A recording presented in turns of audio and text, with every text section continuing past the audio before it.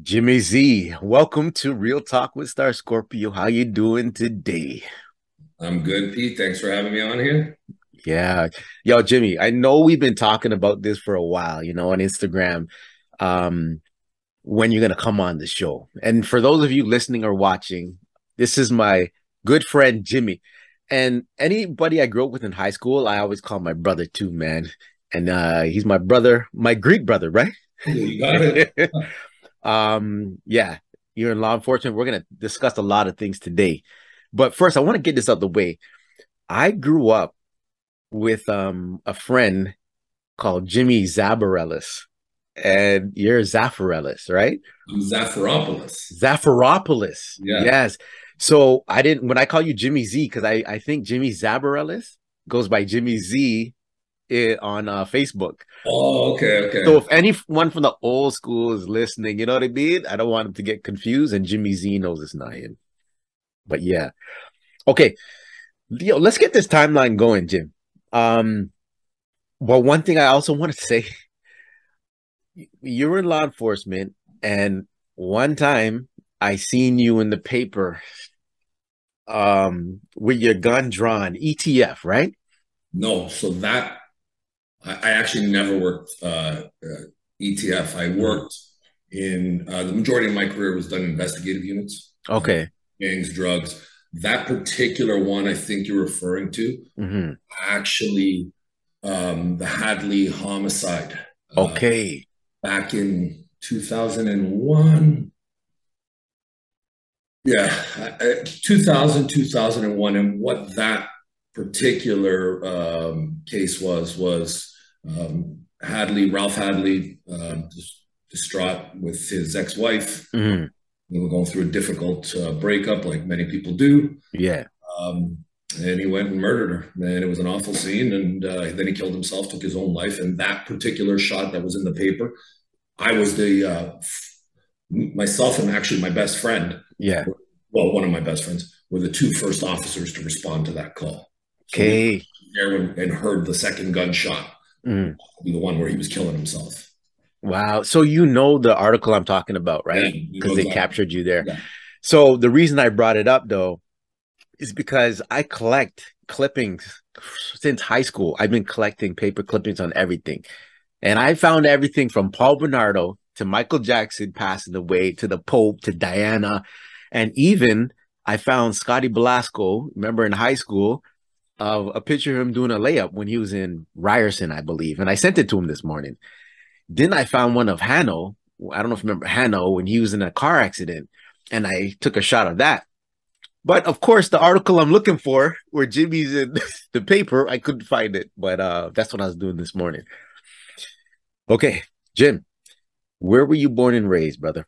So born in Toronto, raised in Toronto, right?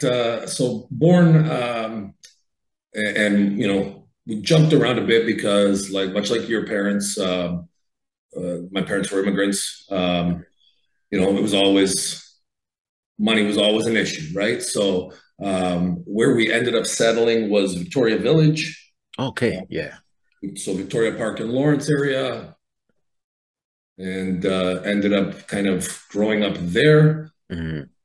Ended up moving to Flemington later on. Oh, you lived in Flemo. Yeah, lived in Flemo Mm. for most of our high school time, to be honest. I think around grade 11 and on, I was living in Flemo, and now I'm out here in beautiful Whitby. And that's it. Yes, yes. Wait, when you were in Flemington Park, was it bad at the time too?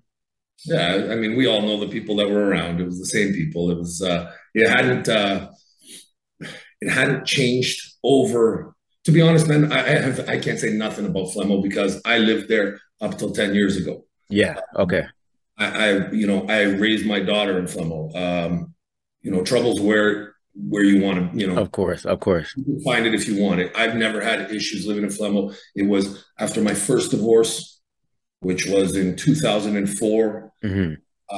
It was where I knew to gravitate to. It was home. You know what I mean? Hmm. I bought a condo there and lived there. Like it's always kind of been, it's your neighborhood. You know what I mean? You know what's going on there. Yeah. You know when you say that, it's kind of crazy because a lot of people, when they find out some areas that we live in, like I live in an area in Scarborough where just down the street, there's a lot of everything going on, Yep. shootings, this and that.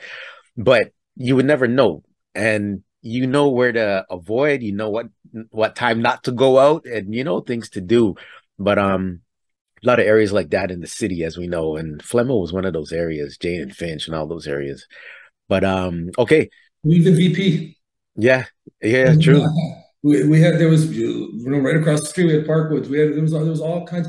That was a melting pot of um, every kind of economic level. That is, yeah, You yeah, had everything there. yeah. There was an actual shooting at VP. Just I don't even know this year Yeah, sometime. yeah. There's been a few things that's happened there. Like poor kid fell through the roof there, and just Yeah, there's a few yeah, things that's happened there. Stabbing or shooting. Yeah. yeah, yeah. Crazy, crazy Yep. times, man. Okay, now you went to Vic Park, right? Yep. Of course you did, man. I remember. But you know what? One thing I forget though is if we're the same age or a year younger than me. I'm 74. Yeah, I'm 73. Okay, so you were, Probably a year older. Yeah. yeah. Okay. So how was your school experience? What would you say? You know what? It's funny. VP was, and I don't want to get into a big race thing, but Yeah. VP was Greek or black. Yeah, yeah. You know, like, and luckily the Greeks and blacks got along, Oh and we yeah. played sports together, and we all hung out, and everybody was cool. I I really liked my. I didn't care about school. You know what Yeah. I mean? But like to this day, Mhm. my best friend on earth is Fonda. I was gonna ask you about Fonda. Me and Wow. Fonda have been friends since grade 4 or 5, like Yeah. that long. Gone through middle school, high school, everything to this day. Like Hmm. we were talking last night. Wow. Yeah, he baptized my first daughter. Like he's that friendship Hmm. that developed there, that has been in my worst times and in my best times, right Yeah. beside me. How could I ever say anything bad about my upbringing there? You know what I mean? Yeah. My life at VP. I loved it, man. I loved it. Yeah. I wasn't O- much for schoolwork, but I loved being there. Okay. Okay. So two things though now. So you touched on Fonda because I want to talk about working out. Because there's times I remember we were in the gym at the same time.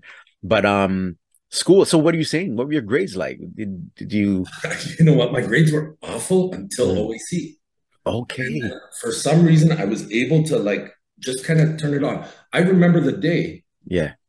we were playing at Ranchdale. Me and Fonda were playing Burby in grade Yeah. 11 or 12. Hmm. If anybody doesn't know what Burby is, it's the box that's always painted on the schools and Yeah. one-on-one baseball, right? So we're playing Burby and we sit down and he's like, what the hell are you going to do with life? Yeah. I'm like, I don't know. What are you going to do? He's like, Yeah. I know I've got to go to university. I go, well, yeah, me too. Mhm. Okay. And he was like, maybe I'll become a cop or a fireman or something like that, as he was thinking, right? But Okay. we were still 11, grade 11, grade 12. He was, putting in hours and hours and hours at his dad's restaurant by then. Okay. His kind of trajectory was already decided, whether he knew it or not at that moment. I Okay. had no idea. I just Yeah. knew I had to go to university. My Hmm. parents were very clear. You're going to university or you're working 40 hours and paying. Wow. Yeah. So I went to university, and luckily it was that decision that I had to go, that my parents put on me, that conversation Yeah. with, well, fuck, what are we going to do with life? Hmm. That it was like almost like, oh crap, I got to get some grades and get into university. Yeah. Yeah.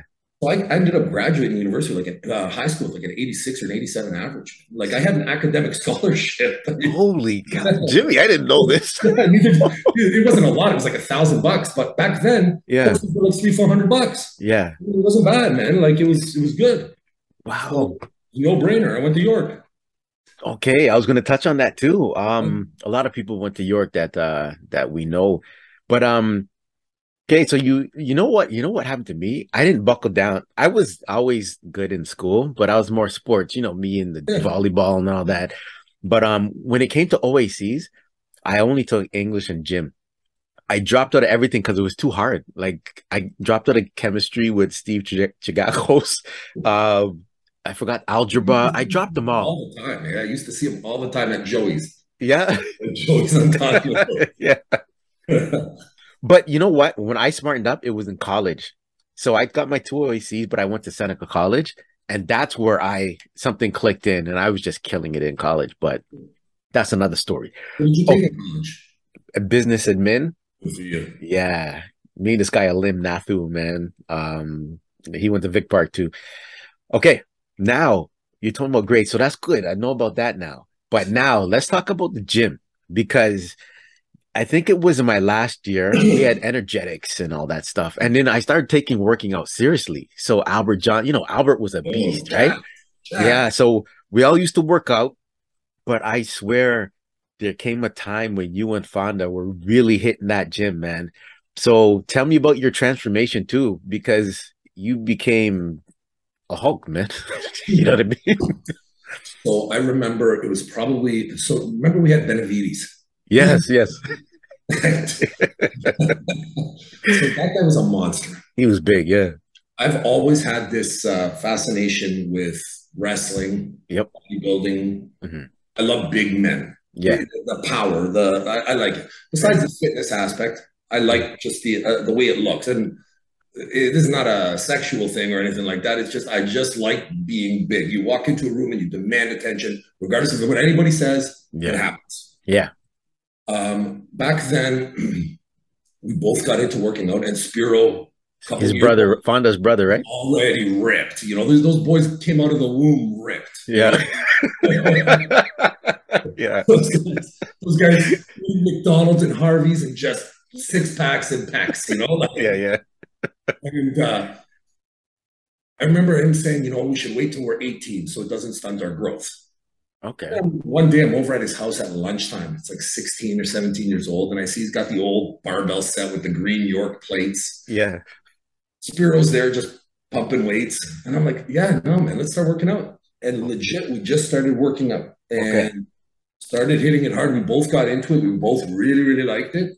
And he blew up. Like that guy's got genetics for days. For me, it took a little bit longer, but it happened when when I started to, like anything, right? You gotta crawl before you run. And at first, what are you doing every day? You're benching and doing curls every day. Yeah. Right? Yeah. Yeah. You don't know any better. You don't realize that. Oh man, my chest hurts. I probably shouldn't. You go do it again and again. And again. Yeah. Yeah. And then every Friday night you're going out. Boom, boom, boom. Yeah. Some benching and some curling, right? You're Yeah. gonna go out. That's what you did, you know what I mean? And then it evolves, right? You learn more about it. Like I remember building a gym in my basement when I lived at my parents, and not having a clue, not having a clue what we were doing. You know what I mean? But it was it was the learning process, and it's always something that's been near and dear to me. I love working out. I love lifting weights. I love feeling strong. I feel like I'm walking today, legit, and I'm not because of weights. Yeah. The muscle that I was able to put on my body. Yeah. Yeah. There's something I want to ask later on about Yep. yeah. But there's also a height difference too. I remember Fonda. There's a couple guys I knew, Che, remember Che, DJ Che, man. He grew late. Like he grew in grade 10 or something, man. By the time he was done, right? Pardon? He got to we grew up, Che was always down here. Yeah. And then he shot up. So Fonda was the same thing. When I came into VP, Fonda was shorter, but then he grew. But you are like six. What are you? 6'1". 6'1", right? Fonda's probably about 5'9". Yeah, he's 5'9". Okay. 5'9". Yeah. I don't want to cut his legs out when he's not here to defend himself. Yeah, yeah. Okay. Now, high school's done. We talked about you went to York. Now, how was your experience at University in New York, and what'd you take? So I took political science in York. I did so because I took political science for two reasons. One, my parents were always talking politics, and it kind of did sunk in, right? Like, yeah, it's like, you hear stuff all the time. It's going to sink in. You're going to have an interest there. Secondly, I started off in phys ed. Okay. And it's not good, man. It's hard. Oh. I was like, kudos to everybody that could take phys ed and go on to kinesiology or whatever. Yeah. It wasn't for me, man. I was not academically inclined. Yeah. I was going to university to get my dad off my back. Okay. So Hmm. that was basically it. In And how terms of, many? Yeah. sorry? So how many years? What then? So it took me 4 years to get a 3-year degree. Yeah, that's fine. Yeah. It happens. Hmm. In terms of my experience at York, I was in and out, in and out, in and out. I didn't socialize there. I had Oh a few wow. friends there. My friends were all in Toronto, like proper, like Fonda and all, and weekends and during the week, like it legit was. I would go to university just to go to my class or my tutorial and then leave. I had Yeah. no real bond with that school. Hmm. So And how old were you when you went? Because you know how it's different now, right? You were talking about OACs yeah, earlier, and so, we. but I'm born in December, so I'm always younger, anyways. I think I was like 18 still, Okay. 18 or 19. But like I was 18, but in my 19th year, kind of thing. You know what I mean? Like you guys would all turn 19, let's say by then, right? Yeah. But I No, I'm was. late born too, bro. I'm November, man. There you go. So you understand what I mean, right? Yeah. The Januaries were already 19. Yeah. Yeah. You know Yeah. what I mean? That's so. But I think I was 18 then. So I asked that too because did you have your license by then too? So little story. Okay. And you may choose to cut this out or not, but I don't. I hope you keep it because I think it's pretty funny. Okay. You remember we had the green and then the clear laminated plastic, and you had it in your little thing. Yeah. My brother's 5 years older than me. My Yeah. father's brother's 3 years older than him. Hmm. He went to Victoria Terrace Yeah. with our brother's IDs, Yeah. got fake licenses in our names so we could get into clubs. Come on, We man. already had real licenses from 16, but just so we could get in. So they take a new picture, give you another pamphlet thing, everything. So we each had two sets of licenses, which I Yeah. know is totally illegal, Yeah. but it is what it is. And that's how we got into clubs back then, too. But yeah, I had my license from when I was 16. I got it right 365 days, bang, bang, bang. Got it and done. Yeah. Yeah. Wow. Yeah. I waited till 18. Oh, that's a crazy story, man. It's crazy. We wanted to go, we wanted to be able to hang out with our brothers. We wanted Yeah. to be able to go out to the clubs and do these things, right? When Hmm. we were 17 years old, we were going to the clubs with 19, 20-year-olds, hanging out and going, holy crap. Yeah. But Yeah. that's how we did it, right? Was it the downtown clubs at the time, or was it? Yeah, it was all Richmond, Adelaide, and Yeah. then you go Mississauga to like the world. Yeah. Yeah. The world. I remember that. Once in a while, you hit a palazzo or a paparazzi up Yeah. there.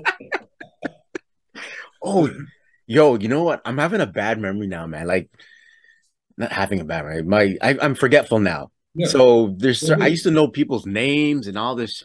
So what's funny is when I was looking for a job back in the days, Tony Tsonis got me a job at. See, I can't remember the club, man. It was just off Mavis near in Mississauga. But I only did 2 nights. I was a bus boy, and I was like, this is too hard, man. I can't do this, man. You're running around, man. Yeah, yeah. But yeah. Okay. Now, how does law enforcement come in your life? So I think it was kind of simultaneously when I go to political science, I'm kind of thinking, yeah, I'm going to become a cop. Firemen didn't interest me. Policing always interested me. Hmm. I don't know why. I can't say it's TV shows or I had some friend that was a cop or anything. There was always that very real security in the employment Hmm. as being a police officer, having watched both of my parents be factory workers, laid off, us having to sell houses and move here and do that. I knew I Yeah. didn't want that. You Hmm. know what I mean? I knew I needed something stable. Right. And the trade-off for the stability is the danger, but you get the paycheck never stops, right? Right. So there you go. So that was kind of it. So I knew by the time I was done university, my goals were 100%. I was going to be a cop. Okay. And I knew it back then. And it was like, it really was all I was focused on. Yeah, I had, other jobs at gyms and worked, the nightclubs by then I was working at nightclubs, MFN and Barracuda and stuff. Were you bounce? You were bouncing? Yeah, I was working bouncing back then at nights on the weekends, and then Yeah. during the day I actually worked at a gym called The Workout. They used Okay. to in Shepherd. I think now it's an LA Fitness or something, but it used to be called the Workout. So, Hmm. between school, that, and then took me about a year to get hired on as a cop. Hmm. I just did those things and made money and paid bills, and that's how I got there. Okay. Wait, before we get into policing, I'm not sure if I knew about the bouncing, man, but tell me a little bit about that experience, man, because when we used to go to the clubs, you're some big guys and you're a big guy too, man. And then So there's it was a whole circle of guys that used to play football. okay. Bill Matulis, Bill Misios, Mike Becks, all guys from Northern, Hmm. and like a bunch of guys that I was friends with through football. Okay. All had grabbed these jobs that we were making like good money, and they were like, "Hey, if you work the door, you can also get the bribes to get in." Yeah. You know what I mean? Yeah, So yeah. come on, we'll get you in, we'll get you in. And that was it. It was like not even a full year of working them. And it was the same owner owned both bars. So Hmm. like when one bar closed down, you just went to the other one and done. Okay. So it wasn't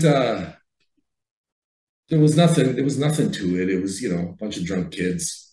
Oh, so no trouble. You didn't see Nothing crazy. And nothing there was crazy. also guys like there was like those lifer security bouncer guys Yeah. that knew how to deal with anything really stupid too, Hmm. right? You never really had to because the last thing I was going to do is put myself in a situation that would compromise my goal or my Yes. job.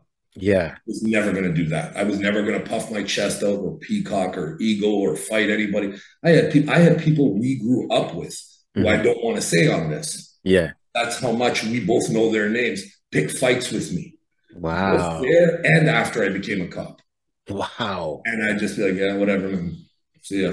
Yeah. Not worth it, man. It's not worth Hmm. it. Okay. So now, what was the training like for policing? Because I don't know if you want to say what force you joined. Um, Okay, no problem. yeah. So what was that training like? Because I have family members that are police, I have friends that are police officers, and you're one of them too. But what was that experience? What'd you have to go through? I'm talking about like the psych part of it too, and the Yeah, physical. The so physical it must is have a been. rigorous. I've heard. So my wife is also a police officer, and she worked in human resources, Hmm. hiring officers as well. So I've heard that there's been focus changes, and there's also been because of this arguments of discrimination. Hmm. Some things have been removed, like some physical requirements, Okay, yeah, I heard about that. things like that. When I got in, the biggest struggle was getting in, number one, because we were on the heels of the Bob Ray days where everything was frozen. I Yeah. was actually in like the first batch of people to get hired as a police officer after the lid came off and the government could start hiring people again. Hmm. So I remember calling them, putting in my resume. And back then, I don't know if it exists still. You had to go to like it's called prep, but it's basically this Okay. ATS testing service. Okay. All your testing, they send you for psychology, for a psychological. They make you write an essay. They did math and all kinds of Oh, shit. really? Yeah, Oh, whatever, man. Like yeah, yeah, it's not calculus. yeah, It's math, though, right? yeah, yeah. So once you get your certificate, it's Mm, good. The academic side of the certificate is good for 2 or 3 years. The mm, physical side you have to renew every 6 months. So if it takes you 5 years to get hired, you're spending money every 6 months on this physical side and every couple of years on this academic side to keep mm. you eligible. Wow. Okay. So like at the end of the day, it's all money, right? We know it's all money. Yeah. So I was on the phone. Are you hiring? Are you hiring? Like, did you get my resume? Like to the point, I'm sure I annoyed everybody, right? Yeah. And I said to myself, whoever hires me first is where I'm going to go. Hmm. Um, because I was pretty close in the process. I had known I'd gone through. So your psychological testing and all that stuff, it's after they actually, it's part of the hiring process. It's not to get your foot in the door. Yeah. So, your foot in the doors, you have to have your ATS. You better have done some volunteer work. Oh, Pretty wow. good if you've got an education. Hmm. Pretty good if you can speak another language. Pretty good if you've done some military time. Like you got to remember, man, back then it wasn't. When I started, it was 26,000 a year. But right now, you're looking at 100,000 a year. Wow. And with Yeah. 100,000 a year, that for 30 years, you Hmm. know, it becomes very, very competitive, right? Very. Yeah. You better check those boxes, Wow. to get on. So I finally got the call, and I remember it was Durham that hired me first, and I called my dad. Hmm. My dad's my everything, right? He's my dad, right? So, and I'll never forget. I don't know if you've ever been up to Oshawa, but Oshawa is a funny, unique place, right? They call it Yeah. the British Wa, right? Yeah. So Yeah. Yeah. Yeah. I go, I sign my papers. I'm ecstatic, like I'm on cloud nine. Yeah.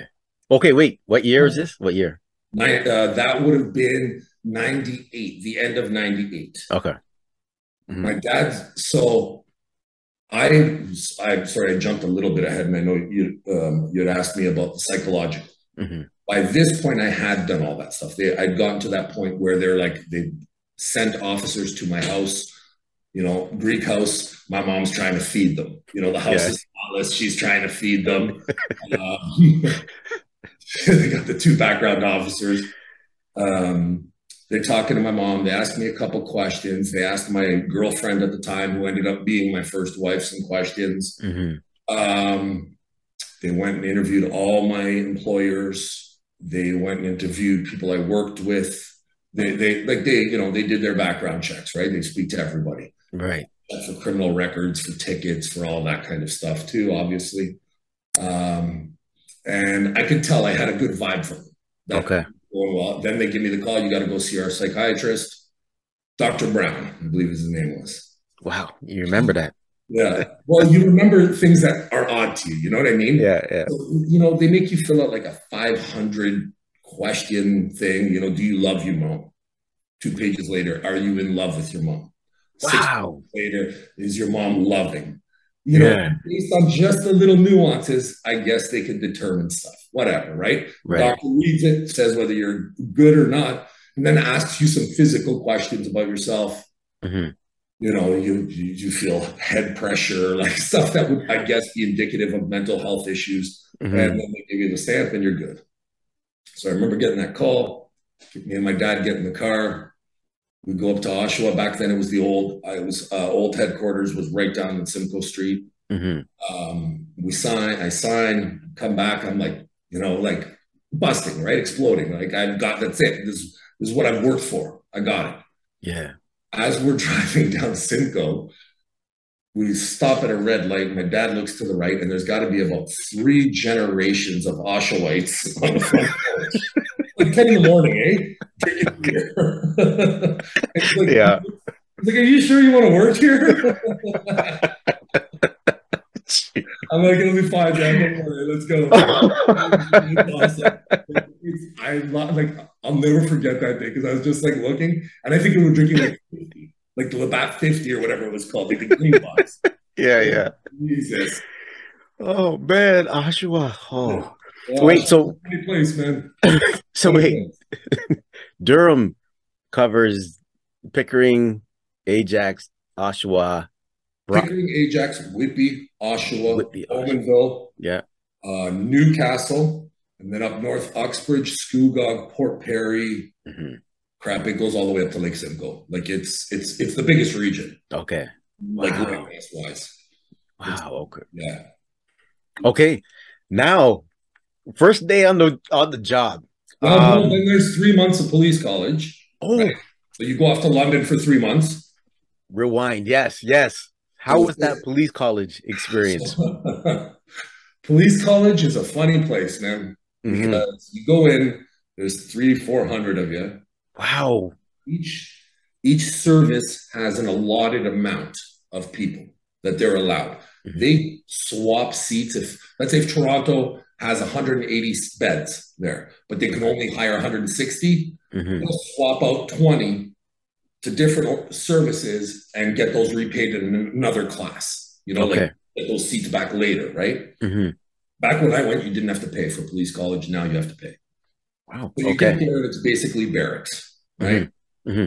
13 and a half weeks.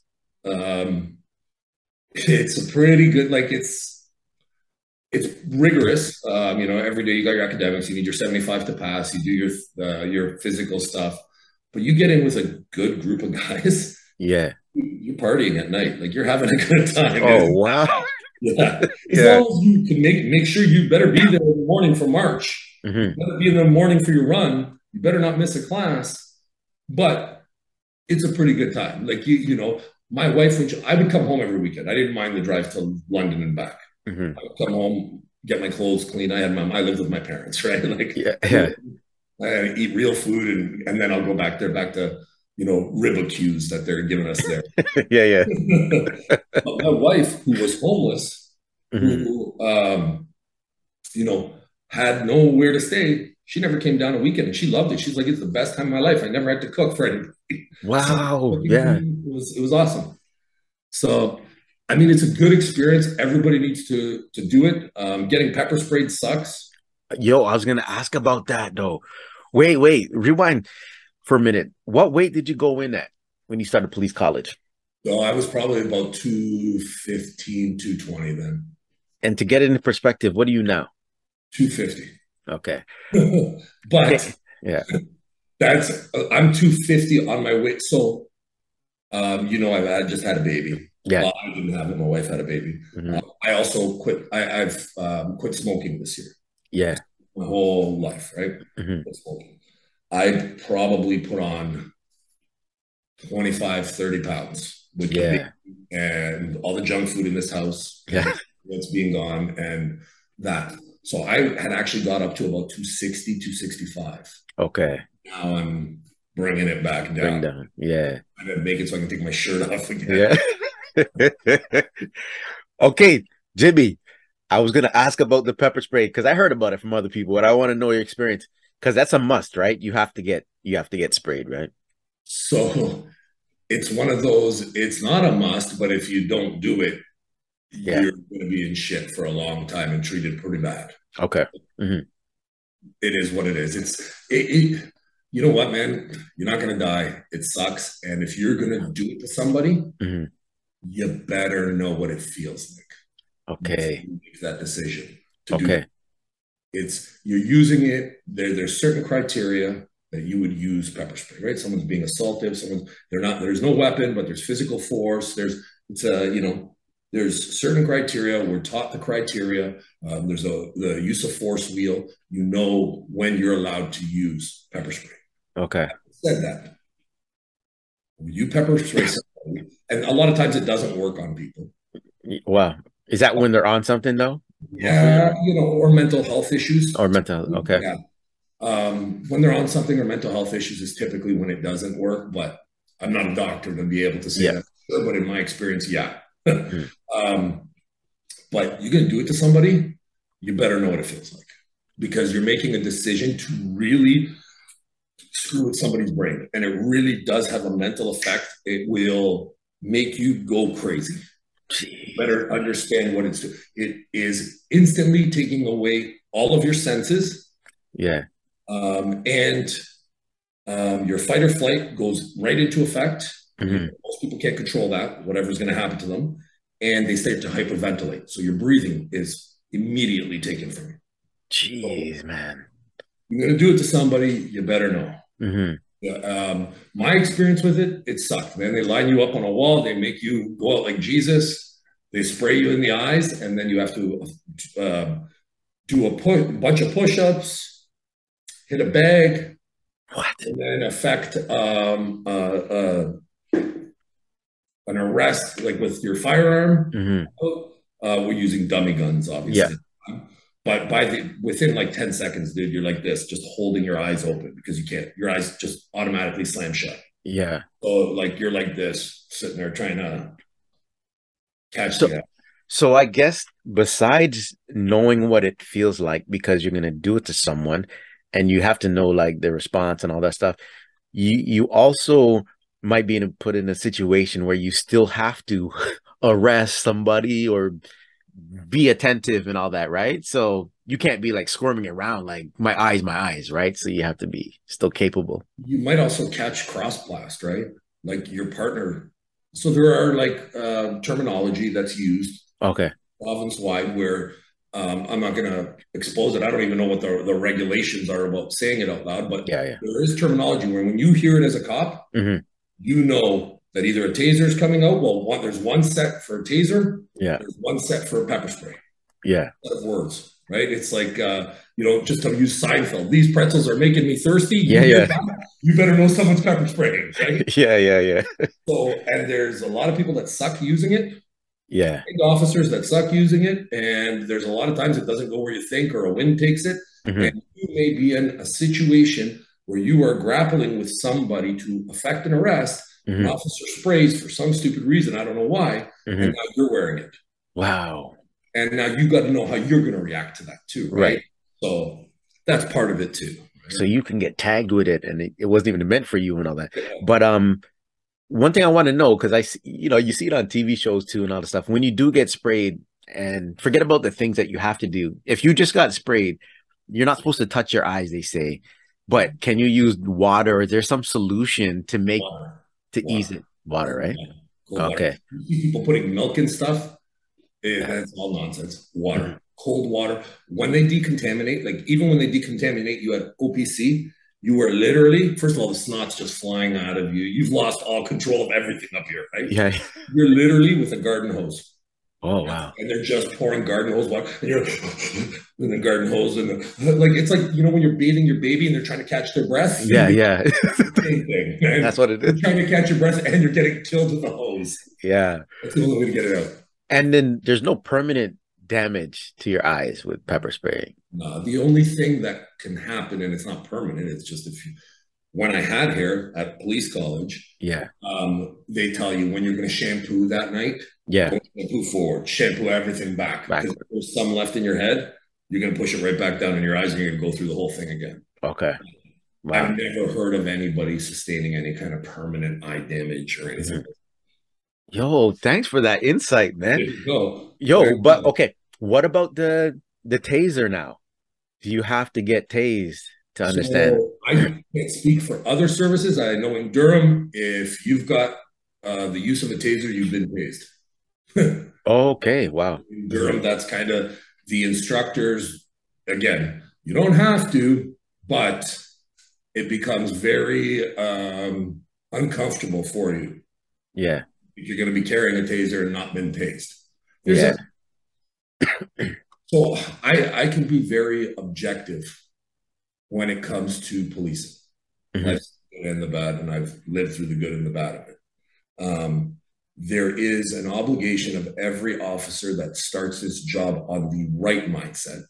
Hmm. Because, yep, there are ones that slip through the cracks that don't start the job. And there's ones that over time, I Hmm. would throw myself Hmm. in this pool, over time lose not the desire or the passion for what they did, Hmm. lose respect for the job itself and Okay. probably want to be part of it. It doesn't mean that they will neglect their responsibilities or anything like that. Hmm. But it's just like that part. It's a done relationship. You broke up. You're done. Yeah. Uh, Unfortunately, a lot of people still have to work 15 years with that mindset, which sucks, right? They got to work in that same service with that mindset, or Yeah. they quit or whatever, but they never do. But I really believe there's an obligation on anybody who does this job. Hmm. I'm not saying go shoot because that's what everyone's saying. Oh, so what? I got to shoot myself in the leg to know how it feels? No. Yeah. But within reason, yeah, you should do whatever you're going to do to somebody. I'm not saying take a baton off, like things that are going to damage you, Yeah. but the things that we know aren't going to, Hmm. there's an obligation. You're an officer. You have the ability to do this to somebody. You should know what it's about. Right. I really I feel that way, and I've always felt that way about it. Like it's not going to kill you. It sucks, but it ain't going to kill you. I respect that, man. And with the taser, I forgot who I heard it from, man, but I think there was an incident at the airport. I don't know if it was the Toronto airport. I don't know if the gentleman was high on something, whatever, but Yeah. the taser didn't work. So just like you were saying with pepper spray, sometimes when you tase people, it doesn't take too, right? So the one I remember was, I believe it was the RCMPs out in BC. Hmm. There might have been something already wrong with the man, and the taser actually killed him. It's Oh, called wow. kind of electromagnetic thing in him and stopped his heart or did something. But Hmm. I really think, like, statistically, that's like 1 in 100 million or 200. And I'm not saying it's good that it even happens once. But Yeah. what I'm saying is statistically, it's not the the other option is a gun. Yeah. So that option is you have zero chance. You know Hmm. what I mean? Because Yeah. cops are not trained to, and despite what everybody thinks, you're not trained to shoot somebody in the hand. You Yeah. can't. Your adrenaline is flying. Your hand is doing this, and Hmm. that's the reality of it, right? You're in the middle of a fight. You don't know what's going on. If you are at the point where you are pulling out your gun and you've got it, you feel imminent death. You Hmm. feel just talking to you about it. You can probably see my goosebumps. Yeah. Now be in the situation and think Mhm. that you can shoot a knife out of somebody's hand. You can't. You can't. Yeah. Ridiculous. Yeah. So you train center mass, 2 shots center mass. Hmm. The first one usually stops, but the second one always does. Wow. For the Hmm. most part, right? So you train double tap, center mass. Hmm. Take the taser away now. Make it unavailable. That's your only option. 2 shots, center mass. Yeah. So the 1 in 1 million or 1 in 10 million or 1 in 100 million, I think it's a necessary risk. Hmm. Oh my. I don't know. It's just my opinion on that. Yeah. Thanks for sharing that. Um, and now you touched on firearms. So how was the firearms training for you? I don't know if you could talk about it. Always let me know if you could talk about it, but how was that? Because I worked in gangs, Hmm. I was fortunate enough in that we had monthly training with the TAC team, tactical Tactical. enforcement unit. Hmm. So the proficiency I have with a handgun, with my handgun, not a handgun, because I'm not even a gun guy. I don't own guns. I've Hmm. never been a hunter. I don't like guns. Hmm. I just want to know that when I'm handling my pistol, I'm handling. I don't even like the shotgun that they used to give us or the rifles they give us. I never use them.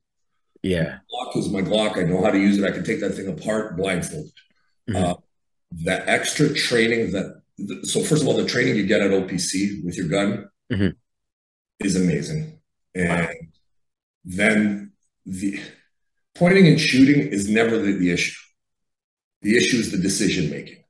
Hmm. That's what OPC does a really good job of, and OPC being Ontario Police College, Right. does a really good job at making people understand how the decisions are made Hmm. between the use of force wheel, like I was telling you, whether you know pepper spray, baton, physical. Lots of times you can just talk things out. 99% of the time you can talk things out, right? You don't need anything. There's Yeah. times you do. Regional police has a phenomenal um, training program when it comes to firearms. They take Hmm. it really seriously. They are 10 steps ahead of OPC. Wow. So when you go your yearly block training there, it's ridiculous. Like they're making you do stuff at a level that you never have to do at a police college. It's way above it. So Wow. yeah, Hmm. I have nothing.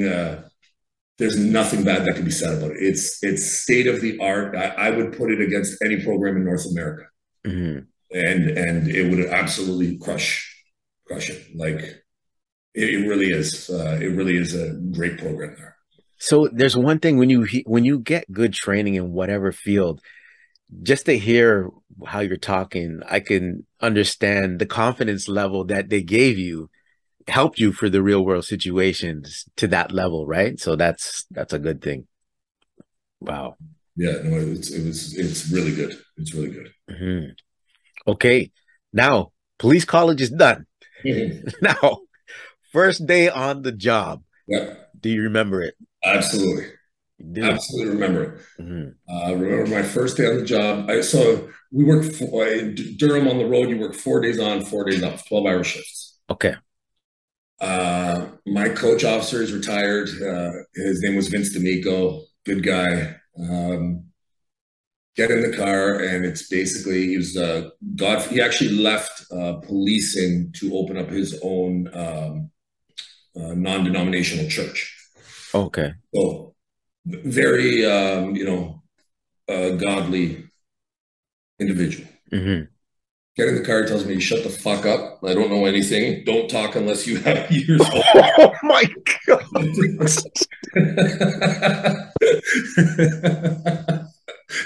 Are you serious? Absolutely. Training 101. You know less than shit is what every coach tells their fucking trainee. Mm-hmm. You know less than shit. Shut the fuck up and watch. So you spend 3 months with a coach officer. Mm-hmm. First month, you shut the fuck up and you watch, but you are writing everything. You are Okay. writing all your notes and doing every report. Okay. If you're lucky, they let you drive. Wow. Month two, Mm-hmm.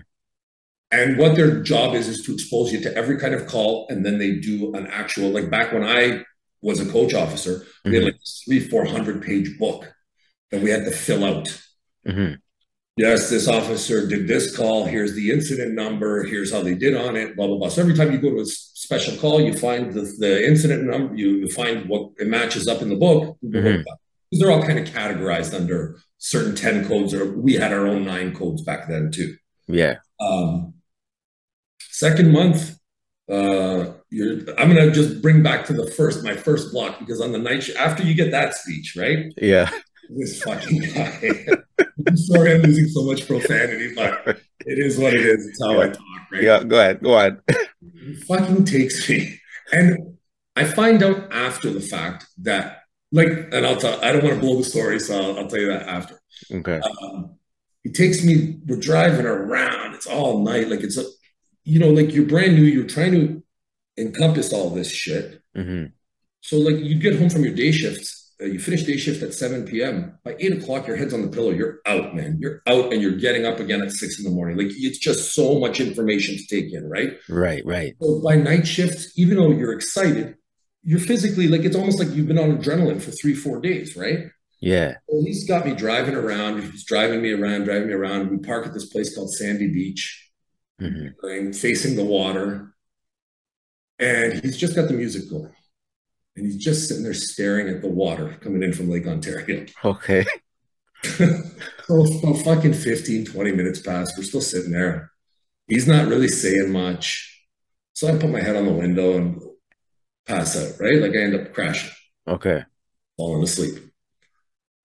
He fucking gets this close to my ear, screams that I'm never to fall asleep on the job. This is bullshit, disrespectful, loses his marbles on me. Yeah. I'm scared shitless now, right? Like, my coach officers freaked on me twice in this first week. Right? Then, as time goes on, and what ends up happening is the roles start switching, right? You're always doing, as the trainee, you're always doing all the paperwork. Okay. You have to do the paperwork, and there's tons of it, so you're always doing it. He goes to take a shit, you're writing it. Right. That's paperwork, Wow. But the second month you start driving. The third month, he's not even talking anymore. You're doing all the talking at calls. He's just watching you. You know what I mean? So it goes totally like this, right? Shadowing now, right? Yeah, exactly. Mm-hmm. But what I find out in month 2, where the friendship starts building and we're starting to like each other, and I've met his family, and he's met my mom and dad. Mm-hmm. This fucking asshole sleeps every night. All the time. He drove me around that night to lull me, just so he could scream at me. Oh my God. He's a notorious sleeper. Everybody knows him. I found out later he used to bring a pillow to work with him. Notorious sleeper. Oh my God. Wait, and you say you know him to this day, right? You know him still? Yeah. When we had the restaurant, he used to come into the restaurant and eat there, and we're still good. Like, but he's notorious sleeper. Mm-hmm. Like, but those are the things. It was a different time, right? Mm-hmm. Way of doing things. I have no idea how it's done now. Yeah. My wife tells me I wouldn't last a day anymore. So there you go, right? So Jimmy, so your title, you were just a frontline officer. Like, what was your title? So I worked 3 years on the front line in Pickering and Ajax. 4 years, sorry. Then I got into gangs. So I became a detective constable, working in gangs. Okay. I worked in gangs from 2004 till 2009. Okay. Left under some pretty bad circumstances in 2009. Then 2011, I got into I think it was 2011 or 2012. Luckily, I have this. I don't want to sound like friggin' what's that movie Taken, but I do have a skill set that is. Don't. I'm a really good. Okay. I don't want to say undercover because it's not undercover. It's I'm a really good plainclothes officer, and I can write warrants very well and very quick. Okay. I've been in judges' houses in the middle of the night, that kind of thing. Okay.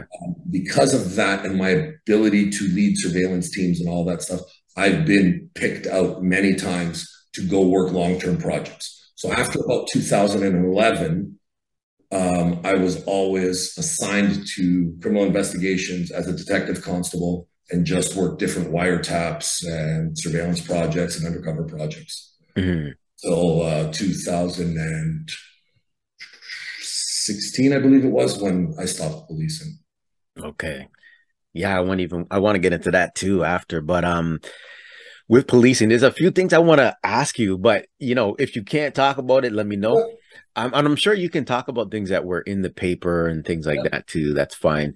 But when we talk about the wiretapping and listening to surveillance, that could be tedious, right? Because you're listening. I don't even know what it is. I don't want to speak on something I don't know, but you're trying to find out information, listening for keywords, listening for location, listening for names. Can you even touch on that a little bit? So luckily, I've worked inside wire rooms. Hmm. But luckily, that's not what I had to do. Because Okay. typically you have a bunch of monitors working inside the wire room who are actively typing out everything they're hearing. Hmm. They are all really good at picking up buzzwords and code words. There's also officers in there, usually part of the investigative team, like the Hmm. leads. When they hear something that they're like, this might be something, they notify them. Hmm. Meanwhile, those guys are all listening too. They've got their own computers, their own headsets. They're listening. They're going into different calls. Blah blah blah. I was always one of the guys on the team for the Hmm. most part, running a surveillance team Hmm. or doing takedowns or whatever. So any information that would need to be acted on, I'd get the phone call. Oh, okay. Where are you guys now? We're here doing this. We're on this guy. We're watching this. Whatever. So that's kind of how that part would play out. Hmm. And I know there must have been a lot of cases you were involved with that I read about or were on the news, but is there anything that shocked you or um something you weren't prepared for? I know you had the training for it, but can you get into any stories like that that were like, damn? So not prepared for. I would say no. In terms of that body of work, the intelligence branch or the criminal investigations area, um, there was nothing that shocked me per se. Hmm. Um, I was involved. I was the warrant writer for what was at the time the biggest um, drug seizure, importing cocaine from the Dominican Republic into Canada. Hmm. So I know the ins like regardless, I knew the ins and outs and how far sweeping it was and hearing the calls and all that, I guess. But it's not like it wasn't overwhelming or I wasn't unprepared for it. I was just like, wow, this is pretty cool. Like this is how big this thing has gotten. Yeah. In terms of yeah, in terms of not prepared, no. There's Hmm. nothing that I wasn't prepared to hear or see or anything like that. I have been in situations where um I didn't think it would go that bad. like, Okay. but in terms of that scope, like that side of work, no. Like there was just a lot of, it was a lot of work. I mean, I worked two two of the biggest investigations I ever worked on. One was a giant firearms break and enter, 40 handguns stolen from a guy's house. And you can imagine within hours, they're all over the city. Hmm. And, the work that went into that, I remember not being home. My daughter was 2.5, 3 years old at the time. We were split. I had my daughter on my days, and she was with me. It was Thursday. And I remember like bringing my daughter into the courthouse to go sit with the justice of the peace to Hmm. get them to sign my warrant. So like I remember being, 4 days, no sleep, going to see Curious George, Yeah. falling asleep in the theater, like because that Jack Johnson sings those lullaby songs, which, and my 3-year-old, 4-year-old, whatever she was, waking Yeah. me and being like, wow, this is mess, man. Like that part of it shocks me, but Yeah. not the actual work. Not Okay. the actual work. So now with how was it balancing the family and work life though, too, man? 4 days on, 4 days off. Things must change when you're on these assignments. But how was that part of it? Because your daughter was young too. Yeah. So I don't, my first failed marriage I don't have multiple failed marriages, just the one, just to clarify that. Yeah. I was too young, I'm too stupid. I don't give it any nothing to the job. We weren't meant to be together. We still don't like each other. It's this and no more than that. I don't give anything to the job. Hmm. Working straight afternoons in gangs, because that's all I worked, straight afternoons. It left me um, really open. It wasn't tough on my family life because it was just me and my daughter. Okay. What it did on my days with her, but Hmm. what it did is it removed my ability um, to be as involved as I would have liked. Yeah. And it also removed, and I don't know if you've been split or anybody that's watching has been split. There's always that tug of war, right? Hmm. And it removed my ability to, I had no bargaining power because I was Hmm. left like I worked for the last 4 days. If she decided, the schedule we always had was that I would get my daughter 3 days. She would have my daughter 4 days so that I would always have to pay child support. That's the game, right? Yeah.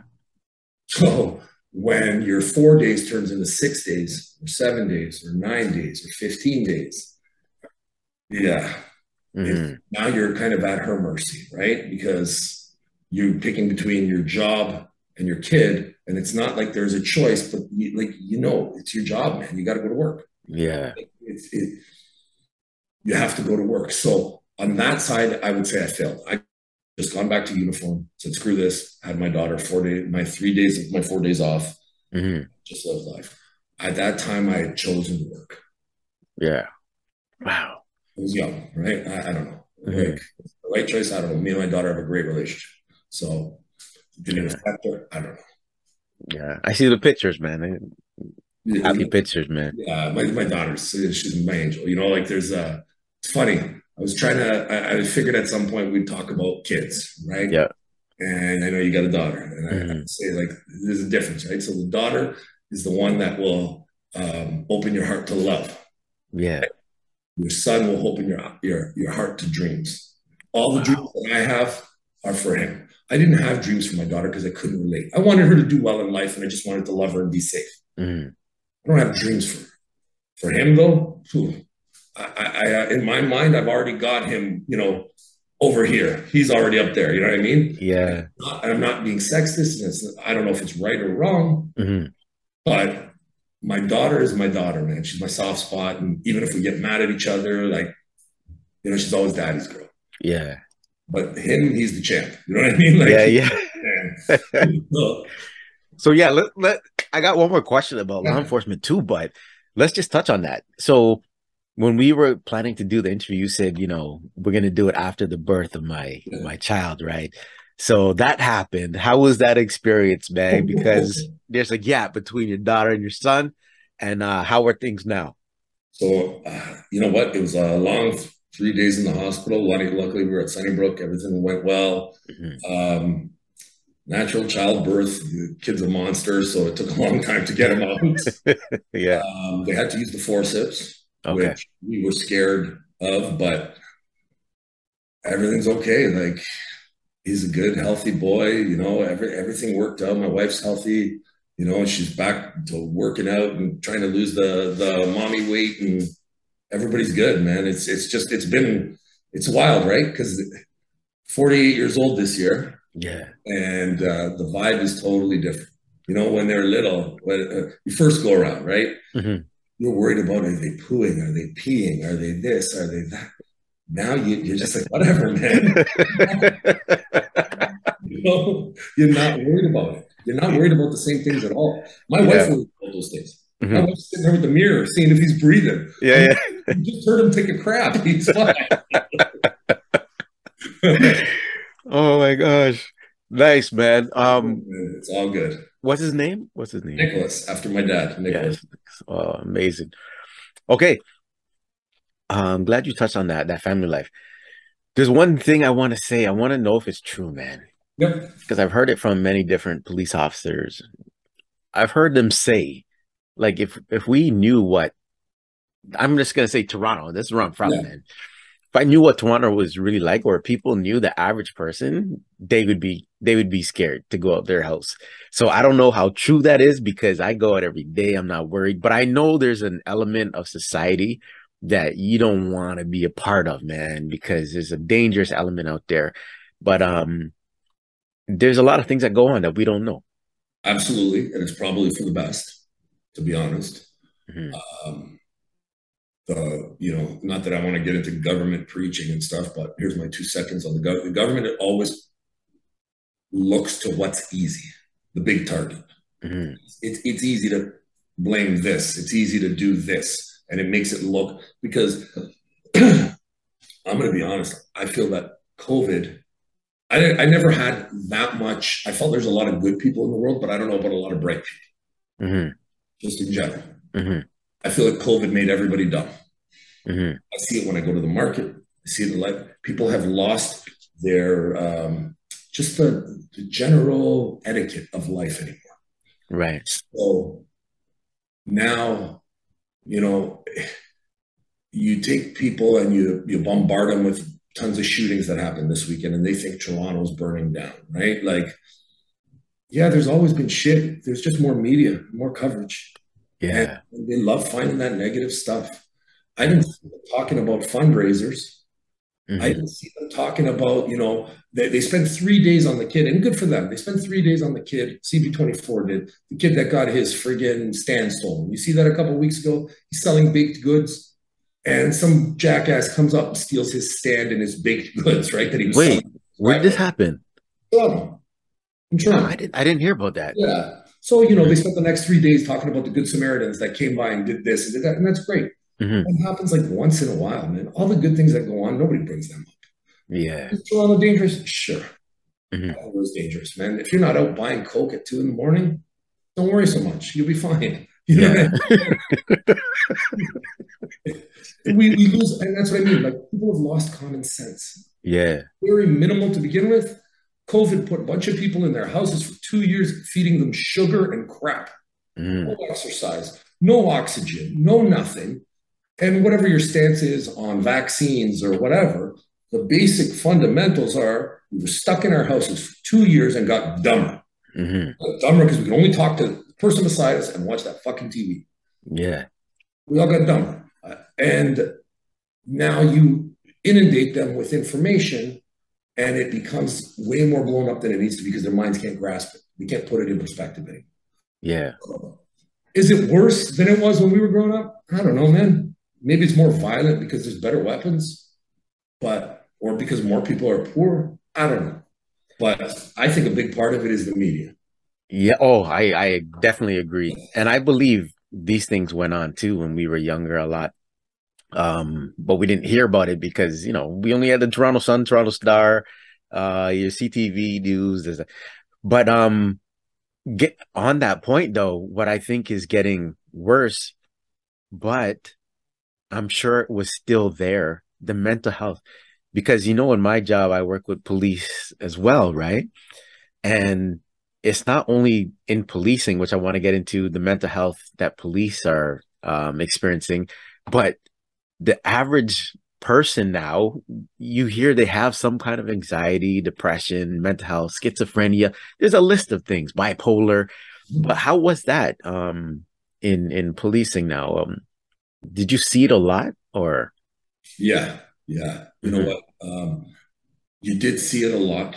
The system is broken, right? We know this. So police have the ability, if you're going to hurt yourself or someone else, to apprehend you under the Mental Health Act, hmm you to the hospital. They have to babysit you till you're admitted. Once you're admitted, you're there for 72 hours.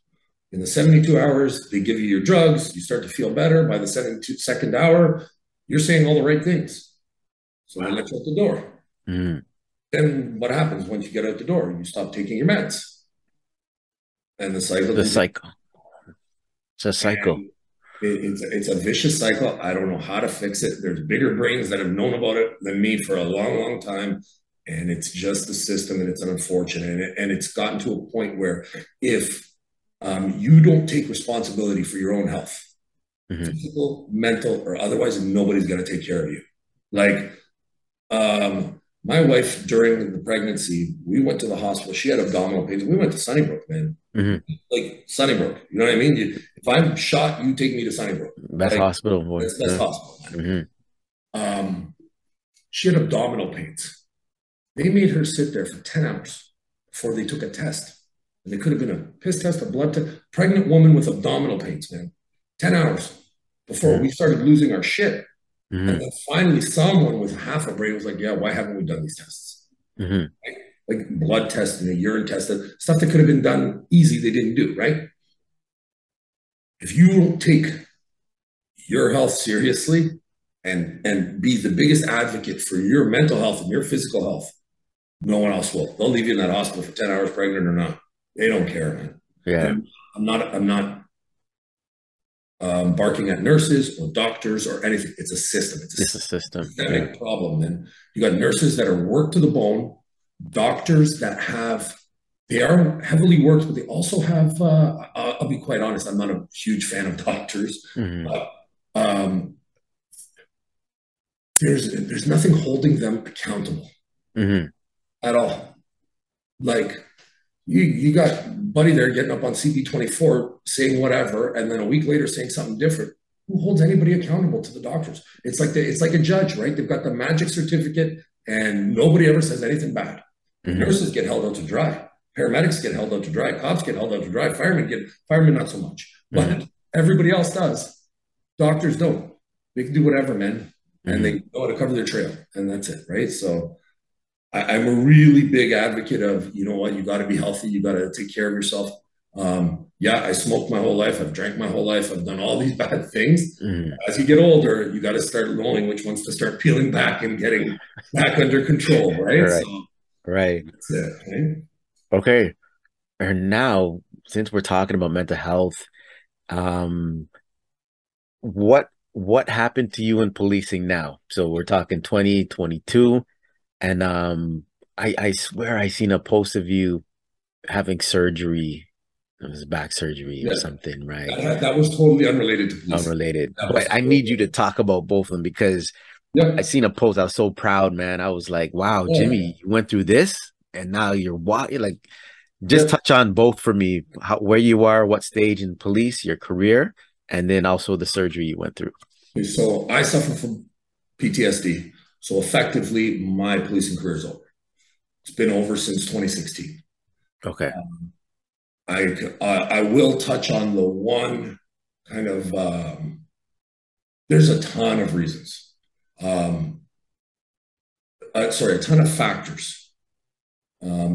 But there is one particular thing that's affects me, and I deal with it, and it comes and goes, and there's not any there's no magic cure. But I don't know if you've paid attention at all to the recent um, case with the guy that killed his girlfriend and her kids in Ajax. He was Yeah. recently convicted. Yeah. Yeah. So remember that time period I was telling you about in 2011, 2010, 2011, 2012, around there, whatever it was. I went back to uniform before I went to criminal investigations, hmm working in uniform in Pickering, and I get a call to a bar. And I won't even repeat this guy's name because he's such a piece of shit. He doesn't deserve his name spoken ever. Okay. And you can look up who he is once I give you the situation, and you'll know exactly who he is. I know who you're talking So, about. Yeah. so I get called to a bar fight, whatever, right? Like it's at like the, I don't know, like the Bear and the Firkin or something. So it's like whatever. A bunch of guys drank too much, whatever. So I Hmm. walk up, and the guy that's doing the pushing and shoving, I kind of just grab him, like to pull him away from the trouble, because like just everybody go home kind of thing, right? I'm not looking to arrest nobody. Well, he stands up, and the guy's a giant. He's like 6'6", 300 pounds, solid muscle, and the fight's on right away. He's trying to take the head right off my shoulders. Um, Hit him with my baton. I don't know how many times. Didn't do a thing to him. Couldn't rock him. Couldn't get him off his feet. At one point, you're trained to hit arms and legs, big chunky beef, right? Not hit people in the neck and the head and stuff because it'll knock them out, right? Hmm. I was in such fear for my life that I actually swiped right in the head. Just cracked him, two-hand crack him with a baton right across the head. I didn't hit him in the head. I ended up catching him in the neck, ripped his entire neck. It split open like a bag of chips, just like didn't stop him at all. He was now going like this, trying to grab my baton, coming at me. At that moment, I would have been justified to pull my gun out and end that man's life. And I would have. Except I was so worried about, because I had just gone through some shit in the department a couple years earlier. I was so worried about being judged and scrutinized and the whole gong show that is, that I didn't do it. Just kept fighting and fighting and fighting. Finally, officers showed up. There was enough of them. He got tackled to the ground, handcuffed, tased, you name it, everything. I didn't have a taser that night either. But he did get tased by the sergeant on scene. Anyways, get him back to the cells. He's destroying the cells. He's a monster. Fast forward 5 years, he kills his wife or his girlfriend and her kids. And how this world is so small. My daughter's boyfriend was the backup goalie on his Flyers hockey team. So, like, there's another level of closeness. You know what I mean? So, that to me, the level of guilt that, especially when it comes up, sits with me. Hmm. It's, it's kind of bullshit, man. That guy, I was afraid of the consequences in the organization, in the system, and didn't do what was right. What I should have done is killed that man. He should have been dead. I would have been fine. I would have been justified. I know it. Yeah, I'd have gone to trial. They would have charged me with murder and have gone to trial. I know. I Hmm. didn't want to go through that stuff. You know what I mean? Like, for what? For this guy? Like, just hold on, hold on, hold on. So I'm bargaining with myself. Hold on. Just keep fighting. Just keep fighting. Someone will come and help. Hmm. Oh, shit, it happened. But that's where it starts to, being a cop won't play with you, right? Because I'm a 6'1", 250 pounds. Okay, I was 230 then, 235. Yeah. There's a lot of people that are, 5'4", 140 pounds. You know what I mean? Like, they're absolutely justified to shoot that man. They really are. Hmm. But they'll have those same worries. And then so they say, yeah, when you become a cop, there is a level of danger, and but it is a hard pill to swallow when you're sitting there going, shit, this guy might kill me. He's trying to, like, I just gave him everything. I'm out of breath singing. And this Yeah. guy's trying to get my baton. And it turns out he was all coked up, and he's a giant, he's a Hmm. giant on coke. Like, what are you going to do? Right. Yeah. But that one doesn't sit well with me. And I don't foresee a day it ever will. I feel, it's a shitty, I don't necessarily blame myself, but I kind of do. And it really is a shitty situation. It's a shitty system. And Hmm. it's one more example of a shitty system that we have in Canada that does that to people. So that's my 2 cents on that one. Jim, thanks for sharing this because I knew there's something you had to get off your chest or even tell me too. Um, I didn't know it was to this level, but thanks for sharing that, man. It You're really, welcome. really helps to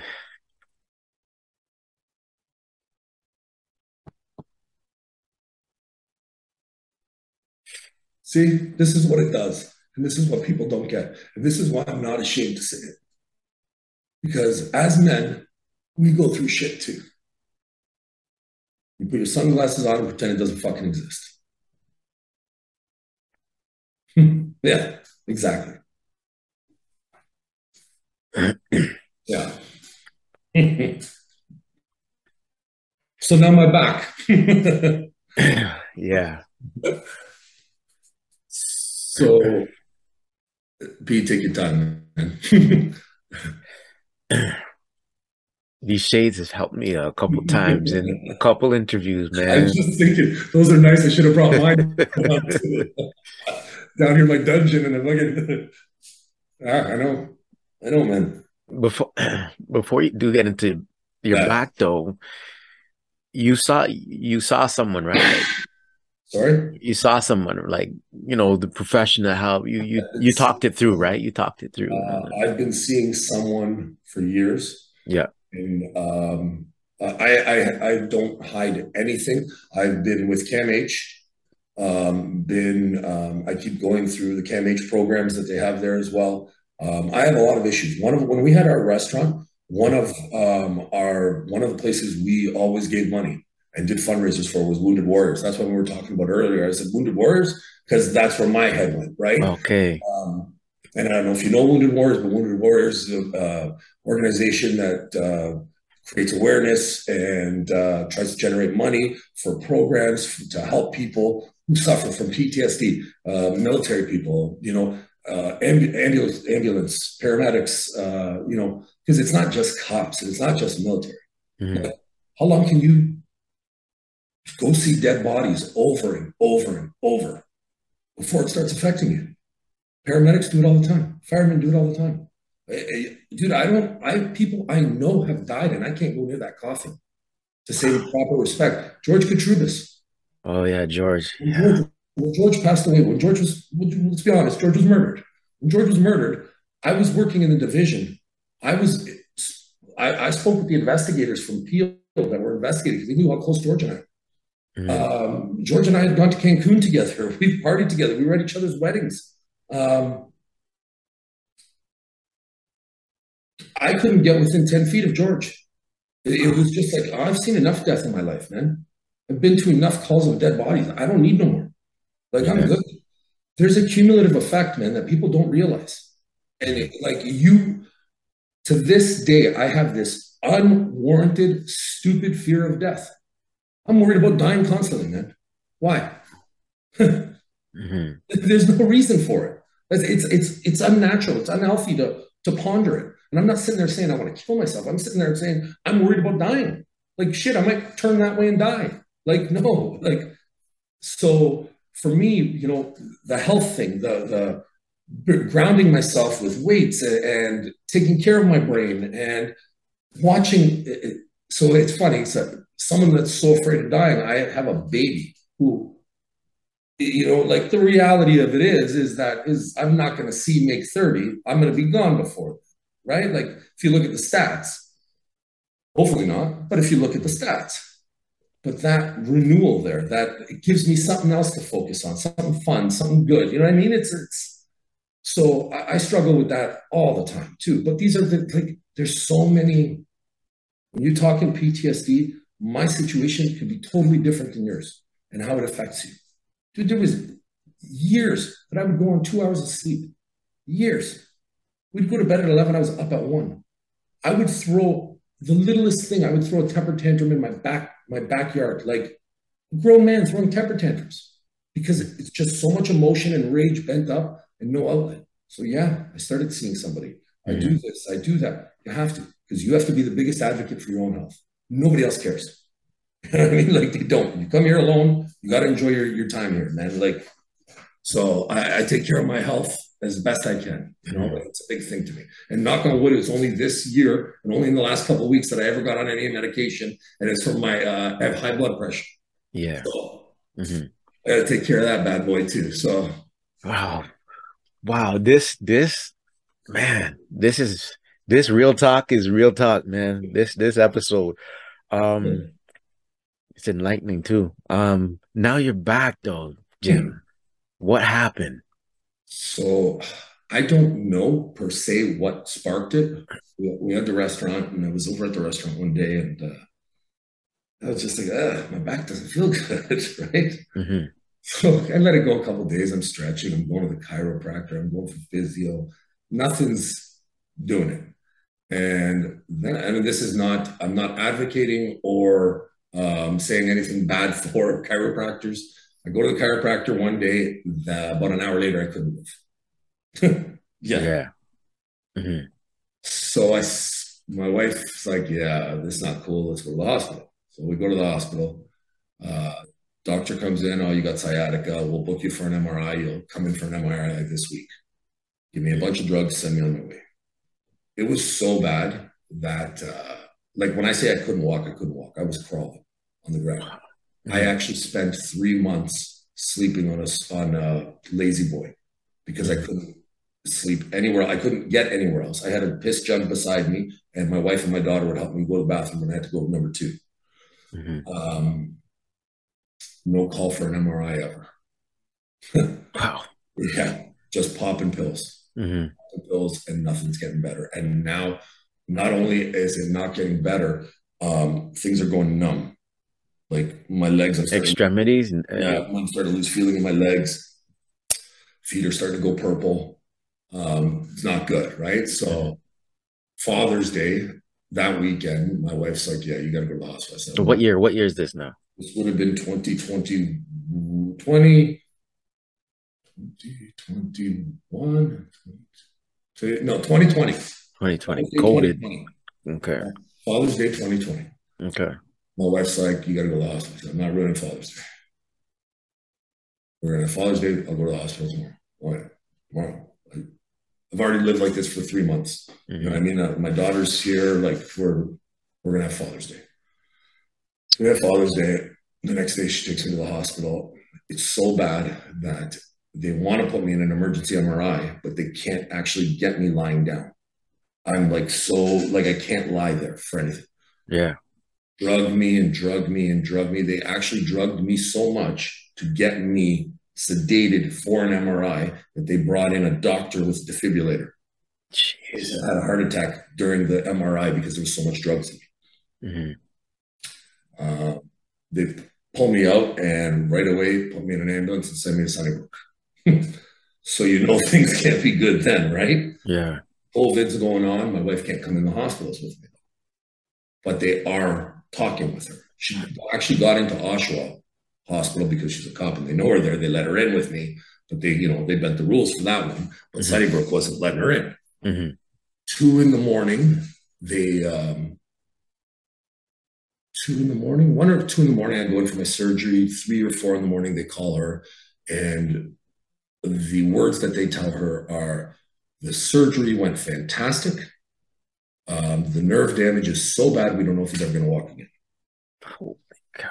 Chances are this surgery wouldn't have gone well if he wasn't as built as he is, if he wasn't as muscular and as strong as he is. His lower back is very strong, but so what had happened is I had actually my discs had slipped. When they say slipped, everybody has a different kind of understanding of what it is. Hmm. Well, a slip, typically when people have a slip disc, it's not a slip disc. It's a little cut on the disc and it flaps.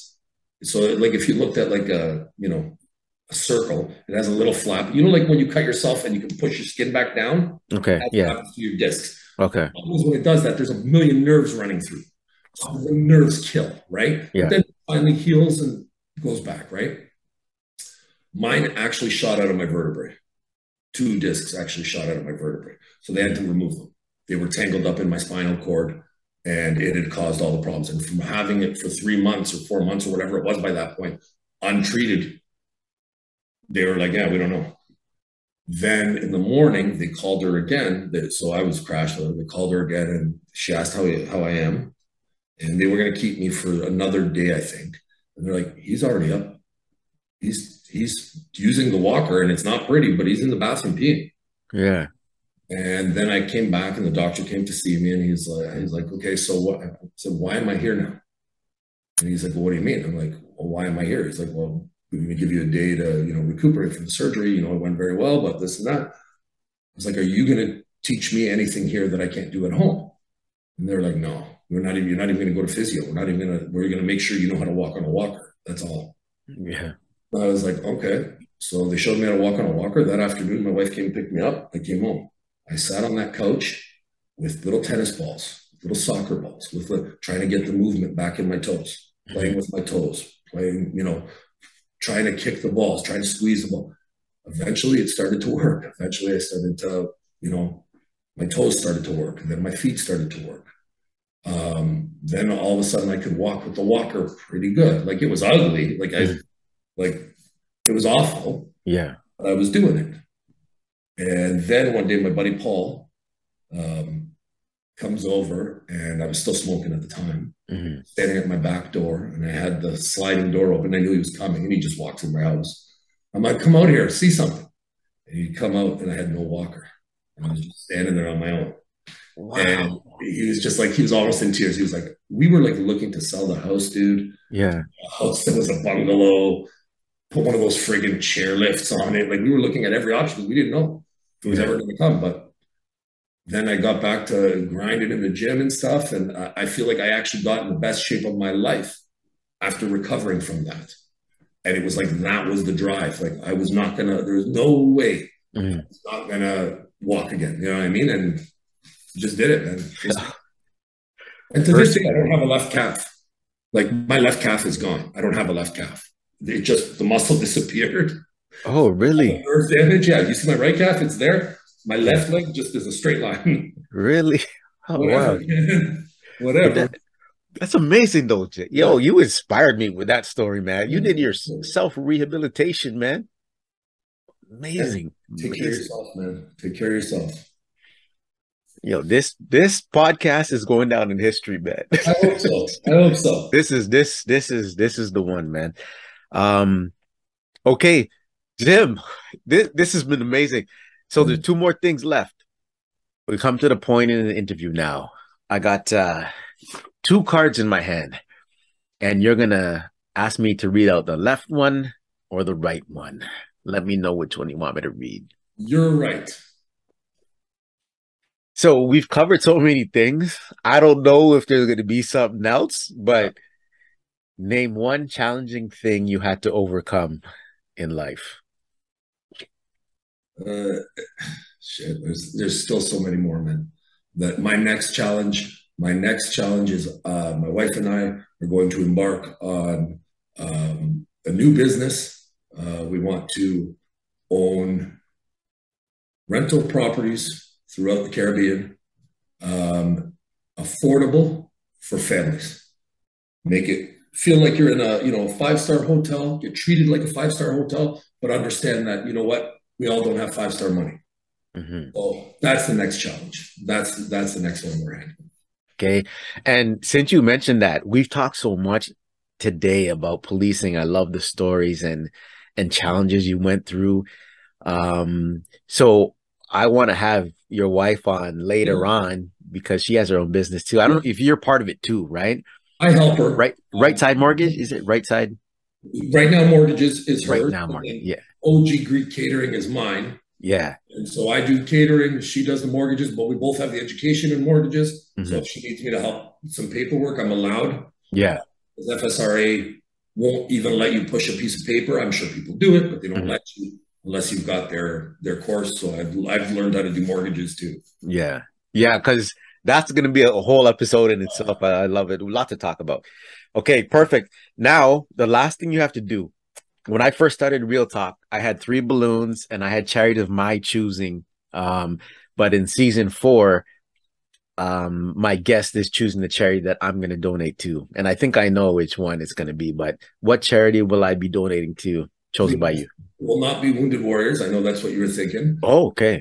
And not for any other reason than I'm a big believer that it's time that we start looking at the youth and start helping the younger. And the charity that you're involved with the Warriors, the charity, I don't know the dynamics of it, but if there's any charity that you're part of that you're taking care of kids, give them maybe a little bit of our old school kind of way. You know what I mean? A little bit of Logic vibes that way.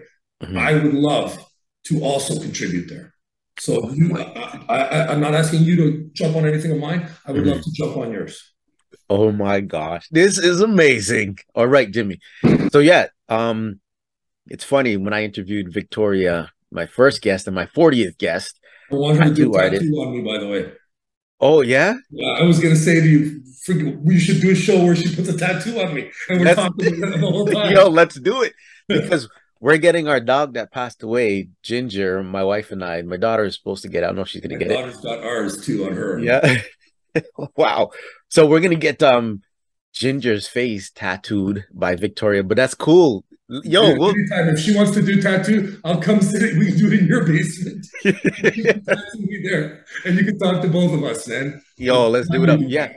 She's actually gonna come here in December to get it done. It might be a birthday gift for you, There Jimmy. you go. There you go. December 18th. All right. So what I'm gonna do, so when I had Victoria on, I donated to Claus, Kawartha Lakes Animal Wellness Society, Okay. because I had someone on there before, Stacy.